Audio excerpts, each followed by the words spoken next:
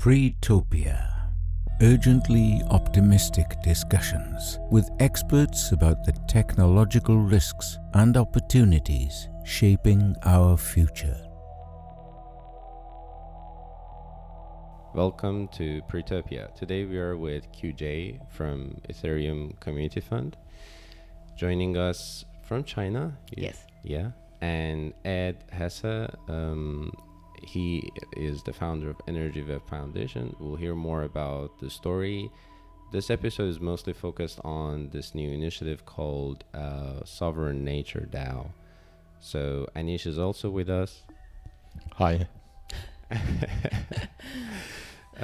We wanted to start with either of you. If you could tell us a little bit about the founding story, very briefly, of this initiative, and then we could maybe look into the different details. Yeah, sure. Thanks for having me. Founding story. I don't.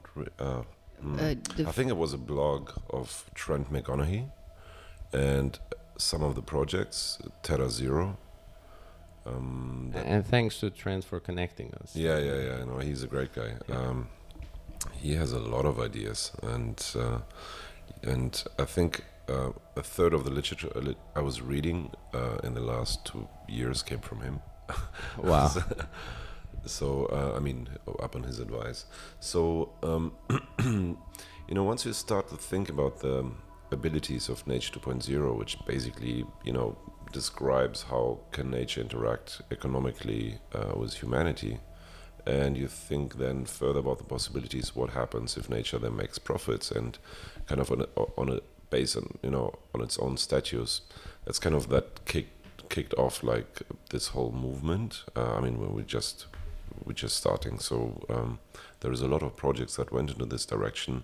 Let's say possibly I don't know, under different motivations, but it seems like from this perspective they're all moving into the same direction, and that's how the initiative then started. So yeah.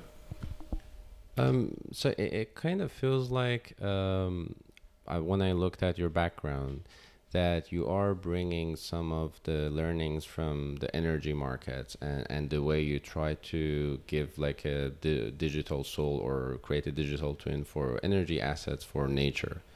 Is that at least part of what's going on here?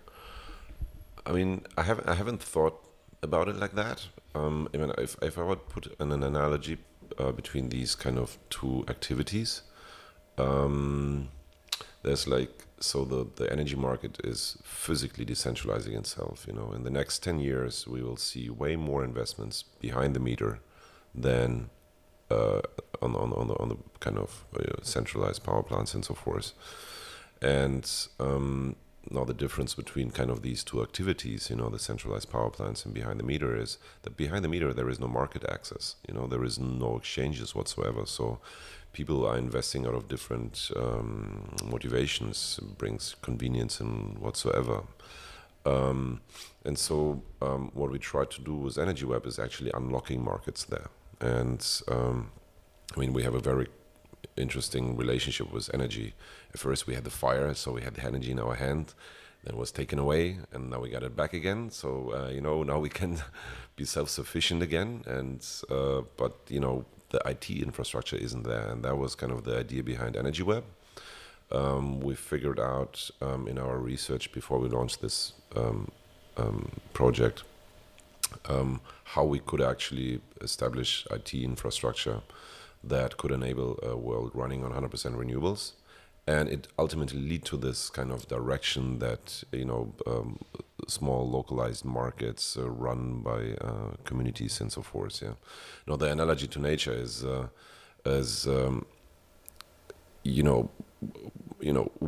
humanity is kind of the status quo on Earth, right? And so it's everything according to our status. But we defined by the statutes of the nature. So when you read the blog of Trent McConaughey and you see what would happen, if nature could actually interact economically. I'll give you simple examples. We're punishing power plants that pollute the air. They have to pay money.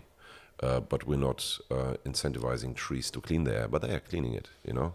Why not, you know, take that and put it there? So, and then the tree makes money, right? So what happens then with this, you know, what does the tree then do? And then, you know, this kind of opens the box of Pandora. And then at the end, you think like, okay, if I'm interested in investing, you know, in kind of, you know, the classical kind of economic behavior, you want to multiply your money.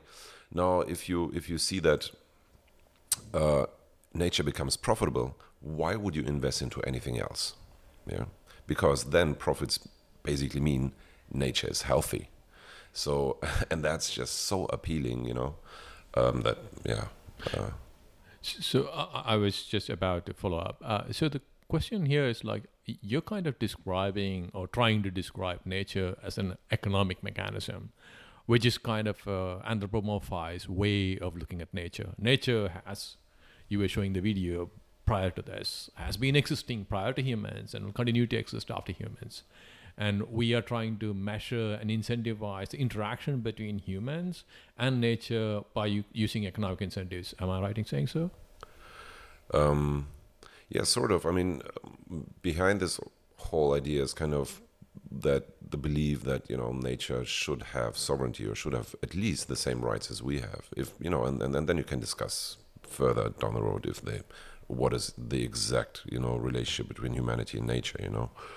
I don't want to even go down that, but so at least the same sovereignty rights as we have. And because, you know, humanity, I'm very protected by the law.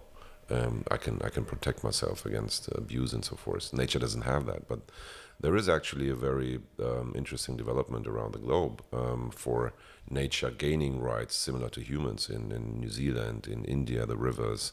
There is a bunch of associations actually pushing for that. Yeah. And now again, you know, if then nature has the same rights, how does it manage itself? So that's where we come to the DAO part of the discussion, right? So I think maybe QJ, you could also chime in, but you're doing this experiment, which is, if I'm not wrong, called the Sovereign Nature DAO. And it's a fork of one of the existing experimental DAOs called Moloch DAO. How do you envision this DAO, you know, allocating funds? Are there any plans, or, you know, or do you want this to be a test bed for thousands of other DAOs eventually emerging out of it? Thank you for having me. Didn't get a chance to say that.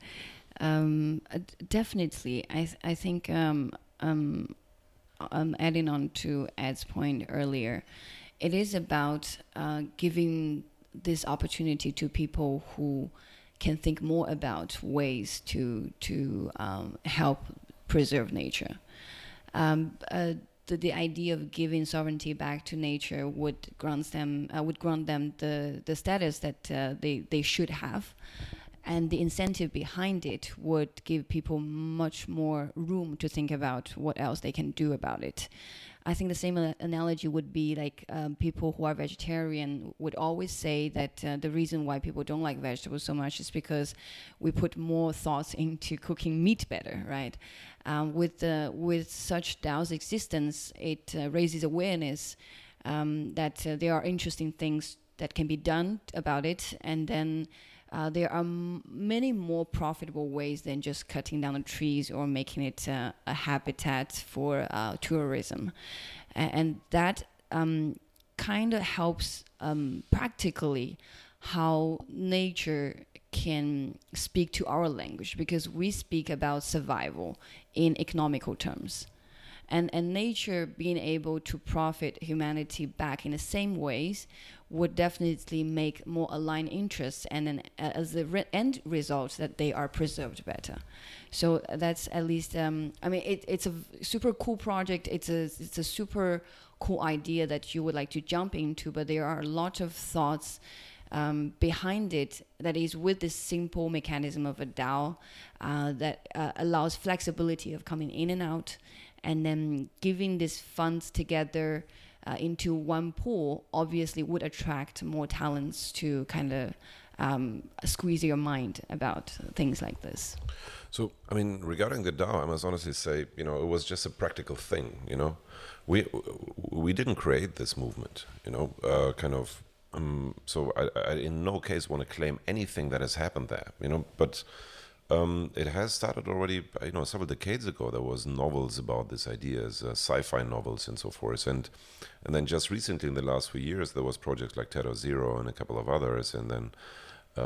Primavera, she made the Plantoid and so forth, and this kind of sparked a lot of other researchers. Now we talked to those researchers, and we tried to figure out, is there a space how we can kind of you know, accelerate it through, you know, investments or whatsoever. But you know, and then we figured out, you know, majority of these people are researchers, artists. It's not a classical startup. It's kind of pre-seed thing, you know, and. Then we had a couple of workshops, tried to figure out how could we kind of, you know, how can we accelerate that? Because there was silence for 3/4 of a year, and it was just too good to, you know, was it just a trendy thing or whatsoever? And then we came up with all kind of complicated structures, you know, and at the end, we stumbled over Amin's Moloch DAO, and it was just the simplicity of it, because we didn't want it to be an investment fund.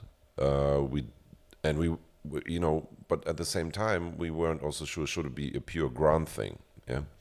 And so the Moloch DAO structure, kind of in legal terms, in a kind of from the German perspective, is something like a Verein. You know, it's like something where people join to do a joint hobby, like a football club. You know, and the structure kind of enables, you know, very, very simple interaction. And so we thought, we don't exactly know what kind of projects will be triggered by this. And so the minimalistic kind of structure of this could enable further kind of development, even of the funding structure itself, right? And so we proposed this to a couple of donors or investors, I don't even know how to call them, you know, which are not from crypto space. And they asked then, okay, how can I join? How do I have to vote and so forth? And then it was like, yeah, you need crypto to join. And so, and then immediately figured out, you know, they won't be able to vote all the time, technically, simply, or and so we had to build in an extension to the code, which is basically delegate voting. And Paul and Max from Terra Zero, they were working on this, and then QuantStamp did an audit, and then QuantStamp, when they heard about this project, Richard, the CEO, and Krishna, they actually said, okay, we're actually interested, you know, to contribute to this project. So we would, you know, they they did the work practically for free. Or against shares in the DAO, yeah, and so that's already how the whole project started to develop. Many of the supporters, they did free work against future shares. Yeah. This is really interesting, because I was proposing this to the guys from Metacarcel DAO, which is another fork of Moloch DAO, and they don't have that yet. So you're definitely going to allow people to join and get shares without sending ETH. But like, what's the mechanism for that, if you know? It's that simple, you know. It's that account for the time, how long it takes you, and we take a standard rate upon which we all agree, and that was it. So, and then so your contract has the ability to inflate the number of shares? No, I mean, in the Moloch DAO, you can vote to create more shares, right? And you just account them to a specific individual. Got it. I was just thinking, I'm thinking out loud here, and this is definitely a very, very interesting initiative. The reason I thought I should ask you this is, like, if you look at major projects that have massive impact on nature, normally these are mining projects and hydroelectric projects, and what they tend to have behind them is very large economic interest. So my question would be, like, how do you think we could scale this up? Because from what I understand from our conversation with you, Ed, it is like the amount that you are currently thinking is probably of a small magnitude, and the projects that probably have very large impact would be of a slightly bigger magnitude. Have you thought about those? Yeah, I would say at current stage, the DAO we have strikes a very good balance between having this thought movement that attracts people's attention and raises awareness, and having more incentive for people to join without having to worry too much about quitting their job, for example, and not being rewarded. And at certain stage, when these ideas mature into being a project, not just the pre-A level, then both Ed and our organization and then all these participants, stakeholders have massive network of financial resources that could definitely follow up with more mature ideas. So I think it would be fair to say it's sort of an incubation tank in a way with resources equipped to it. And at this particular stage, it's more a way of brainstorming and having all these sparkles about ideas. At least that's how I see it. Yeah, I fully support that. You know, I haven't even thought so far, or none of us has thought so far. The first idea is very simple. It has gone quiet in the space. Can we put something like X prize there and say, every researcher that is out there, look, here, we are here to fund more research. So that's why kind of it was also our interest to have shareholders on board, first, which share the vision, but secondly, are distributed globally and have impact on kind of people that can support it. So I hope that QJ is going to present that on every stage in China. And we have some other friends that hopefully present it on every... Florian for sure. Yeah, to present it on every stage in Japan and Korea and all over the world. So that's why we are very interested to have diverse kind of founding kind of shareholders that distribute kind of this idea. And I maybe, as I said it before, but I really wouldn't like to have this initiative a single phase, and that's why we hope that some of the shareholders reveal their identity themselves on stage. So it will be always kind of the same presentation that is being done by Florian, and hopefully it probably will evolve over time. And the result should be people come to us and say, I have an interesting project, and we would like to look at it and see, is it, you know, does it make sense and so forth between the shareholders, and they basically will vote on it. Yeah. So, and this leads on to what I was thinking. And I was thinking after our conversation the other day, like right now we have a lot of resources in different parts of the world which has massive impact. Say the Amazon forest. And the people who are there currently have no mechanisms to interact with the systems of governance. So for example, if you're considering, say, an Amazonian native, right? Their language is not even our language. We find it a struggle to even communicate, let alone DAO or any of those things. Now, have you thought about how, you know, representation of the population that's there will ever be on this thing, or is there something that you're thinking about in the future? Well, I mean, how to answer that? So I hope that this could possibly be a project proposal that comes in. Yeah. So that's why kind of is this minimalistic, and the statues are so low from what we do. Sure, we will definitely put one in. Yeah, please. I'd love it. Yeah. So that's why kind of we also don't define it too much. And if you read the blog of Trent, it's a very broad. Yeah. So we're very curious to see what kind of projects appear. Yeah. So just to let you know, prior to that, me and Trent had a very long conversation, and I had this, description of a thing called a civilization DAG. So if you were to consider a civilization, you could, construct that as a directed acyclic graph. And the reason you would have that is, imagine if you want to go to Mars and terraform Mars, effectively what you need to do is run this graph downward. So wherever we are, we should reach that level of development. So you could abstract your, DAO, and you can have a whole bunch of these for each of the different layers that you're interested in, and you can have a positive impact on each of them. Jesus Christ, yeah. That was your way of explaining something, right? I'll tell this to my daughter. She's 5 right now. So maybe she can realize it in her life. But that would be, yeah. We can smile. It's fine.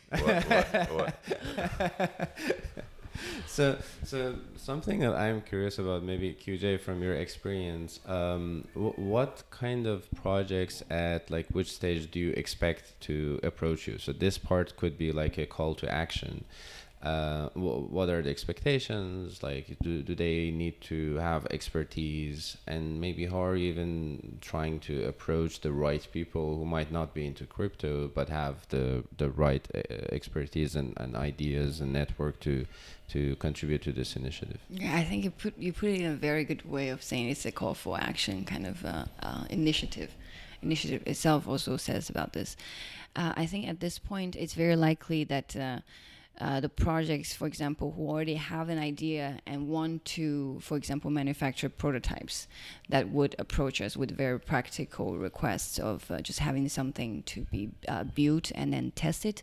That could be one thing. And also research labs that are just looking into things, and they are otherwise not so funded because obviously there's no profit model yet, but they want to see whether something would work, even if the result is that it doesn't really work, would be a good result to rule out possibilities. So the other participants that we would like to engage are, of course, people who have been let's say, on one hand, crypto people are a very good group of people because they understand the mechanism behind and the potential of the technology. And it is a lot of, even though blockchain itself started out with the idea of more common good as infrastructure, in a sense of infrastructure, but it has been a lot about self-interest, at least for short term. And this initiative itself gives a sense of spiritual realization in a way, right?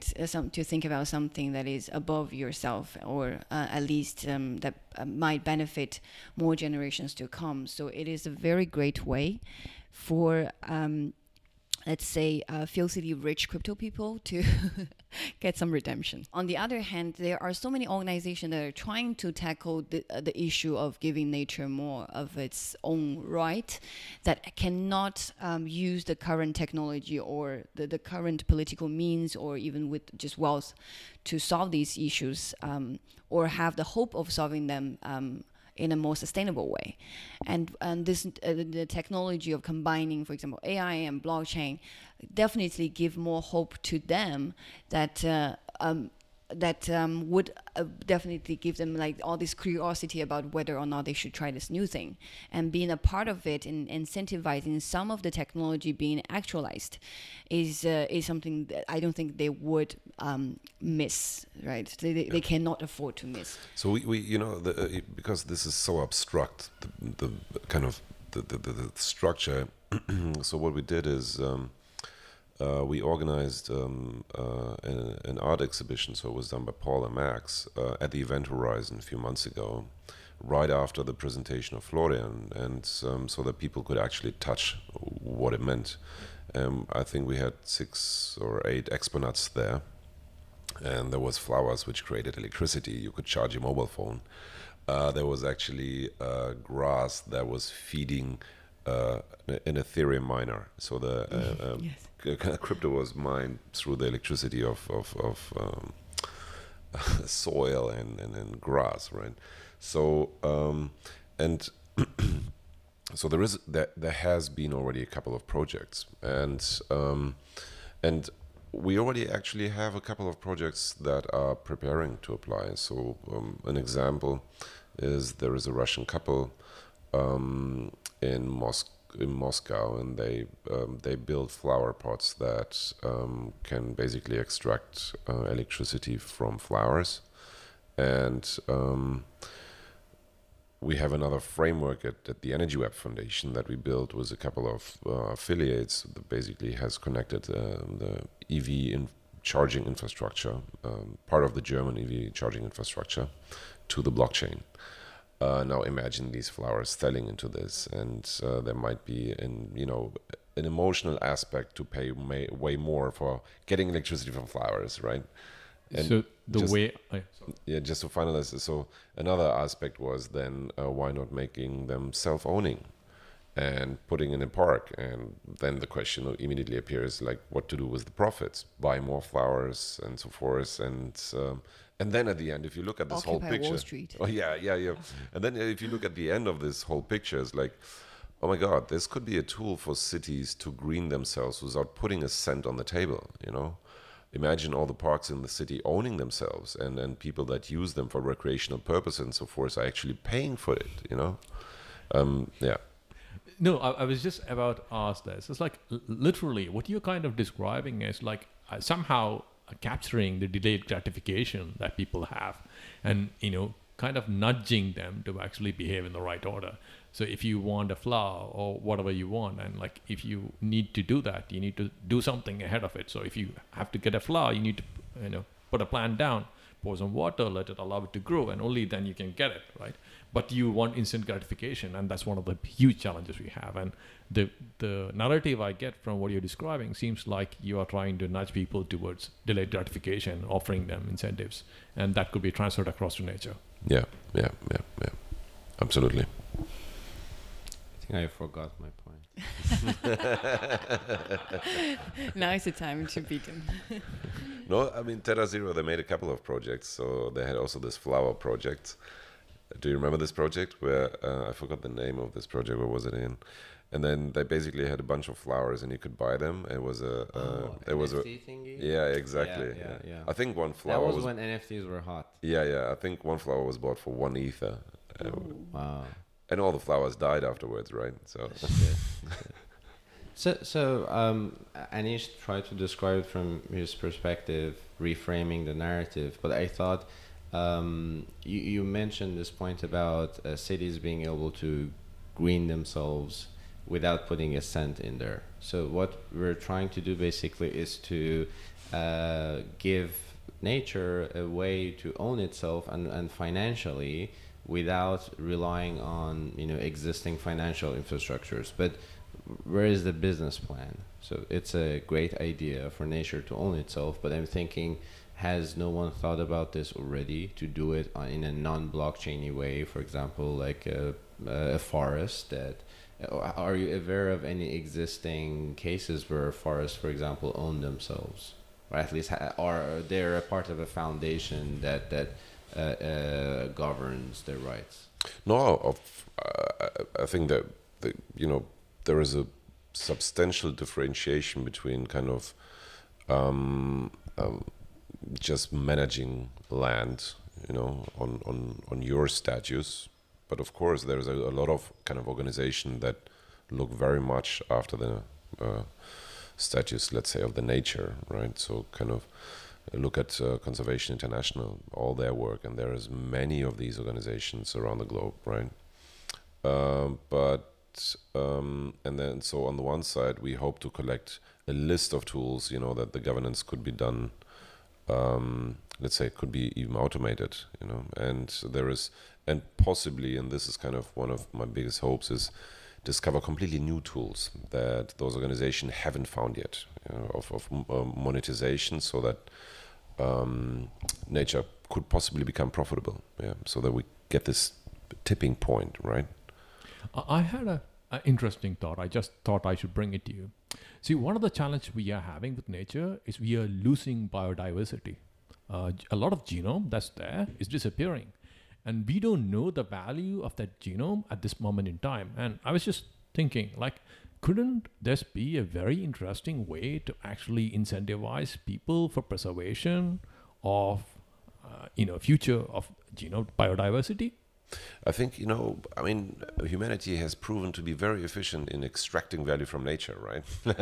Absolutely. Yeah. So now, the only difference that we would like to happen is actually, not extracting this value, not to have a lose-win situation, but have a win-win situation.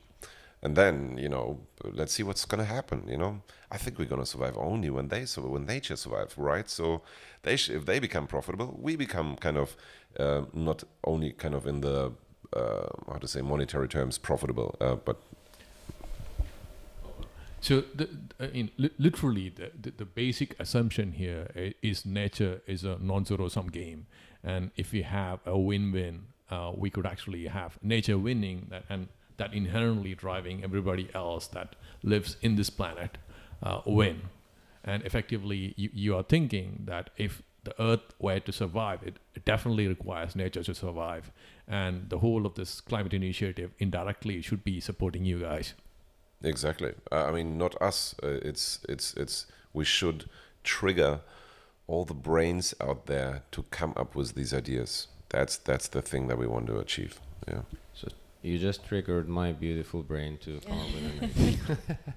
No, so I was thinking, normally organizations or for-profit organizations, they're formed in a way that they capture the value they create. Let's say it's even a tree, but if we structure it in a way that it has to make money for itself, it could probably lead to a not so great situation where you have like nature fighting for monopoly over land.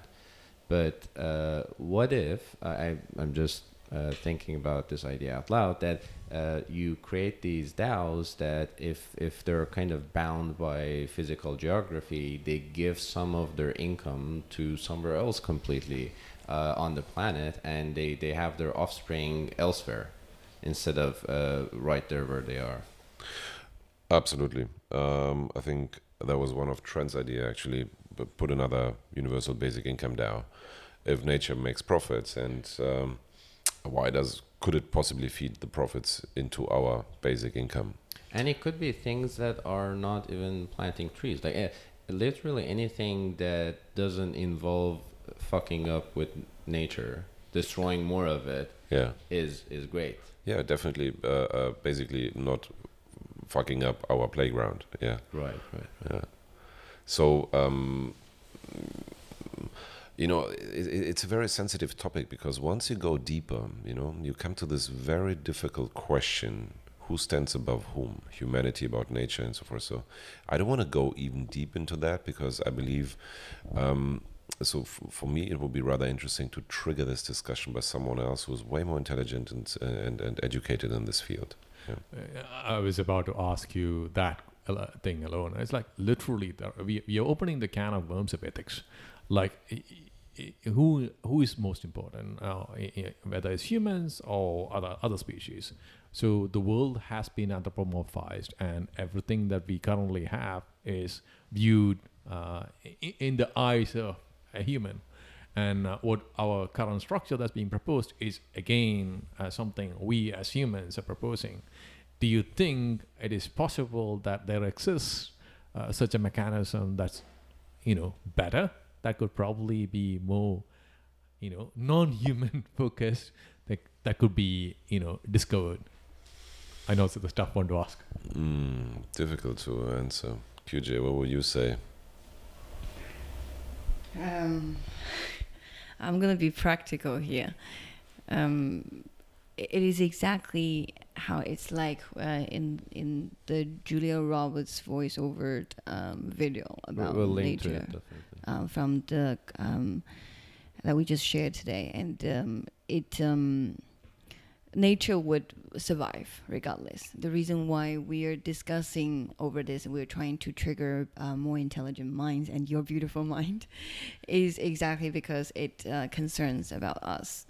And we realize if humans are allowed to do whatever they want, at the end of the day, we won't be able to survive. So we should kind of lawyer up on behalf of nature. Sort it's of defenseless for the moment. It's already happening, and it is. It has to increase, giving them Right. way more. personhood. Yeah. Right. My perspective on this is a bit kind of, for me, there's always, in startup world, what is the problem you try to solve? And for me, kind of in my terms, but I also copied it from someone else, from actually my father-in-law. He said, the biggest problem on earth is my problem, right? And when we stumbled over these ideas of Nature 2.0, as Kuja said before, it somehow gave hope. Yeah. And now the question is there a bridge?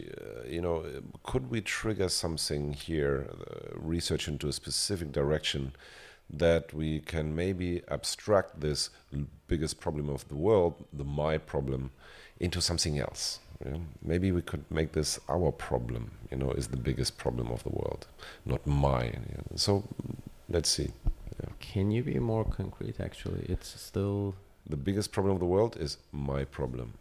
I have a problem. That's why I don't have time to listen to you, to your problem. It's the ego in everyone.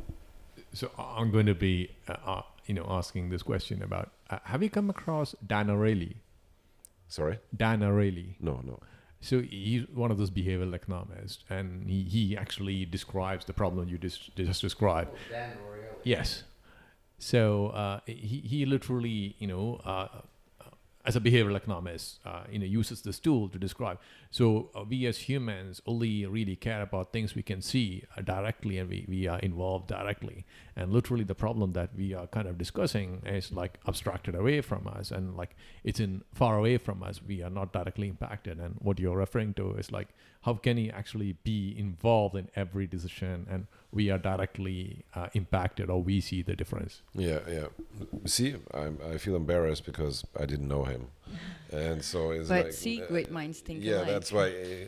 Can these people please come out again? And it shouldn't be my ignorance limiting this project, right? I think so far we also want to wrap it up around 45 minutes, so it can be easily consumable for people who listen on 2x speed. And so we're a 20-minute podcast, but we're 40 minutes.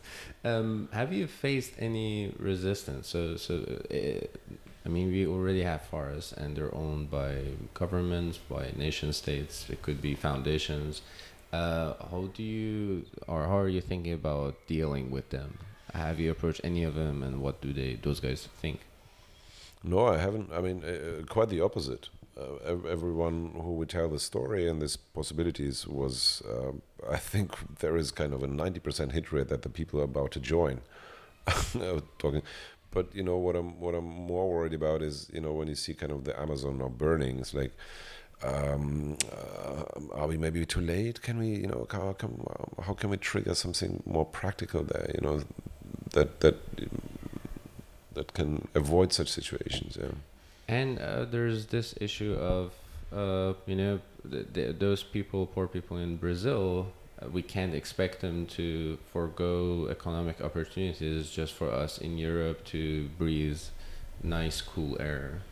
So I think one of the most important efforts that guys like you and people, beautiful minds who join the DAO should look into is to how to connect the entire global supply chain of things that involve cutting down trees in a way for those people who don't cut down the trees to profit from that. It could be, I don't know, maybe through carbon offset tax, but these are the ideas that feels like they're blockchainy or blockchainable. Interesting that you talk about. I think the original idea of this kind of personalization of nature and animals is actually coming from indigenous people. And you could have seen, how they live, how they spend their lives, how they respected it. The results of that. They definitely lived way healthier than we do. Yeah, I think they were called animists. Yeah. So those tribes, there was this point of time, many shady things happen as a result of monotheist religions, Abrahamic religions, and one of them was this, that we stopped respecting nature, forces of nature. Before they were gods, now they're just our servants. They're just there for us because fuck you, we're humans, we're smarter. So I think we need to go back to our roots. Yeah. I mean, if I think like about the burning down the forest situation down there, they only do it for one purpose. It's profit, right? So monoculture, because there is something else that they can make more money with. So That's why, please, can we create a tool that makes the forest as it is right now more profitable than the other thing that they want to put there? So, when you were talking about burning down forests, I've spent a bit of time looking at what has actually been happening in Amazon. And the actors that actually burn the forest down are the people who have very low resources at their disposal. Maybe what we are missing is this ability to interact with them directly, because the threshold, most of them don't have a source of life, meaning as in like earn a living. And they are being used as tools by large organizations with lots of resources to do things that is orthogonal to the existence of everybody in nature, right?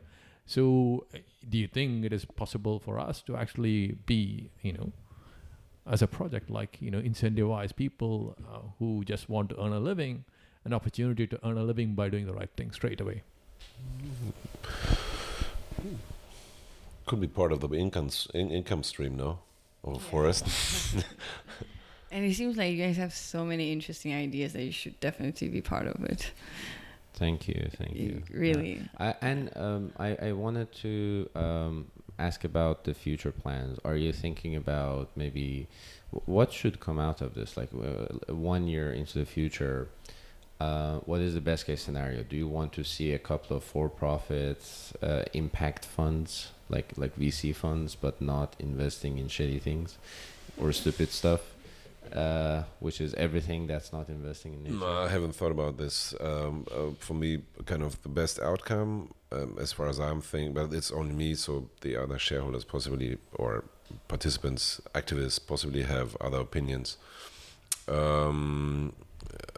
is to be as loud as possible once it's out there, and that there is a signal effect to all the brains. Please come up with something. So the ideal outcome for me would be that we have tons of project proposals by the end of the year. I have another crazy idea for you. This time, look, there are lots of funds that are out there. Given Nima was mentioning funds, I just thought about this. They make a claim that they have impact on the investment. As in, like, they have a measure of the investment based on impact they have. I mean, you could actually, create this voting mechanism and, give a feedback to these people and nudge them to, invest the right set of projects, the projects that will have the most impact for nature. Yeah, there was actually a similar kind of development from the Odyssey Hackathon into this Berchain. They want a project that went exactly into this direction. There could be definitely a very interesting proposal. Yeah. Yeah, this podcast is becoming a think tank, live think tank. Another blog post, I was brainstorming with a guy called Eric Arsenault. He's very active in the DAO space, and we thought, what if there was a way for impact investors or claimed impact investors to self-tax themselves if they don't reach their KPIs? So imagine you make profits, but because your investments are not aligned with your values, it could be funds that want to invest in nature positive or planet positive causes. They make the profit, but then they have to send the money automatically to your DAO, things like that. Oh, like a tax. Yeah. Sure, I wouldn't say no to that, but I think it would. I'm not. Again, only me. I'm not necessarily a big fan of kind of punishing or triggering change through punishment or something like this. Mm-hmm. I'd rather prefer kind of, I don't know if this is right, the Swedish style is, incentivizing to do something good. So it could be incentive for them to see the fruits, actually, and therefore the fruits of this initiative will be projects, a list of tools. This will be the fruits, mm-hmm. which potentially lead to something like you said, Anish, which is a dashboard, where you trace, where you see real-time data, what's happening there, what these tools are enabling, right? So this could be the incentives to people to further contribute to this movement. Got it. Beautiful. So any final words from both of you? Yeah, I'm curious about your other podcast to hear from Ryan, Zura, and Amin about their next plans. Actually, yeah. Thanks a lot for setting this up. Yeah, thanks a lot. We are very happy to talk about this project because it's very much about awareness and then having all these minds coming together to figure out new things. So. Yeah, and your Twitter handles for people who are too lazy to look at the show notes. Twitter is QJ If you're active. ECF, yeah. Or better, it would be Ethereum ECF. Would be our organization's handle. Yeah. And Ed is.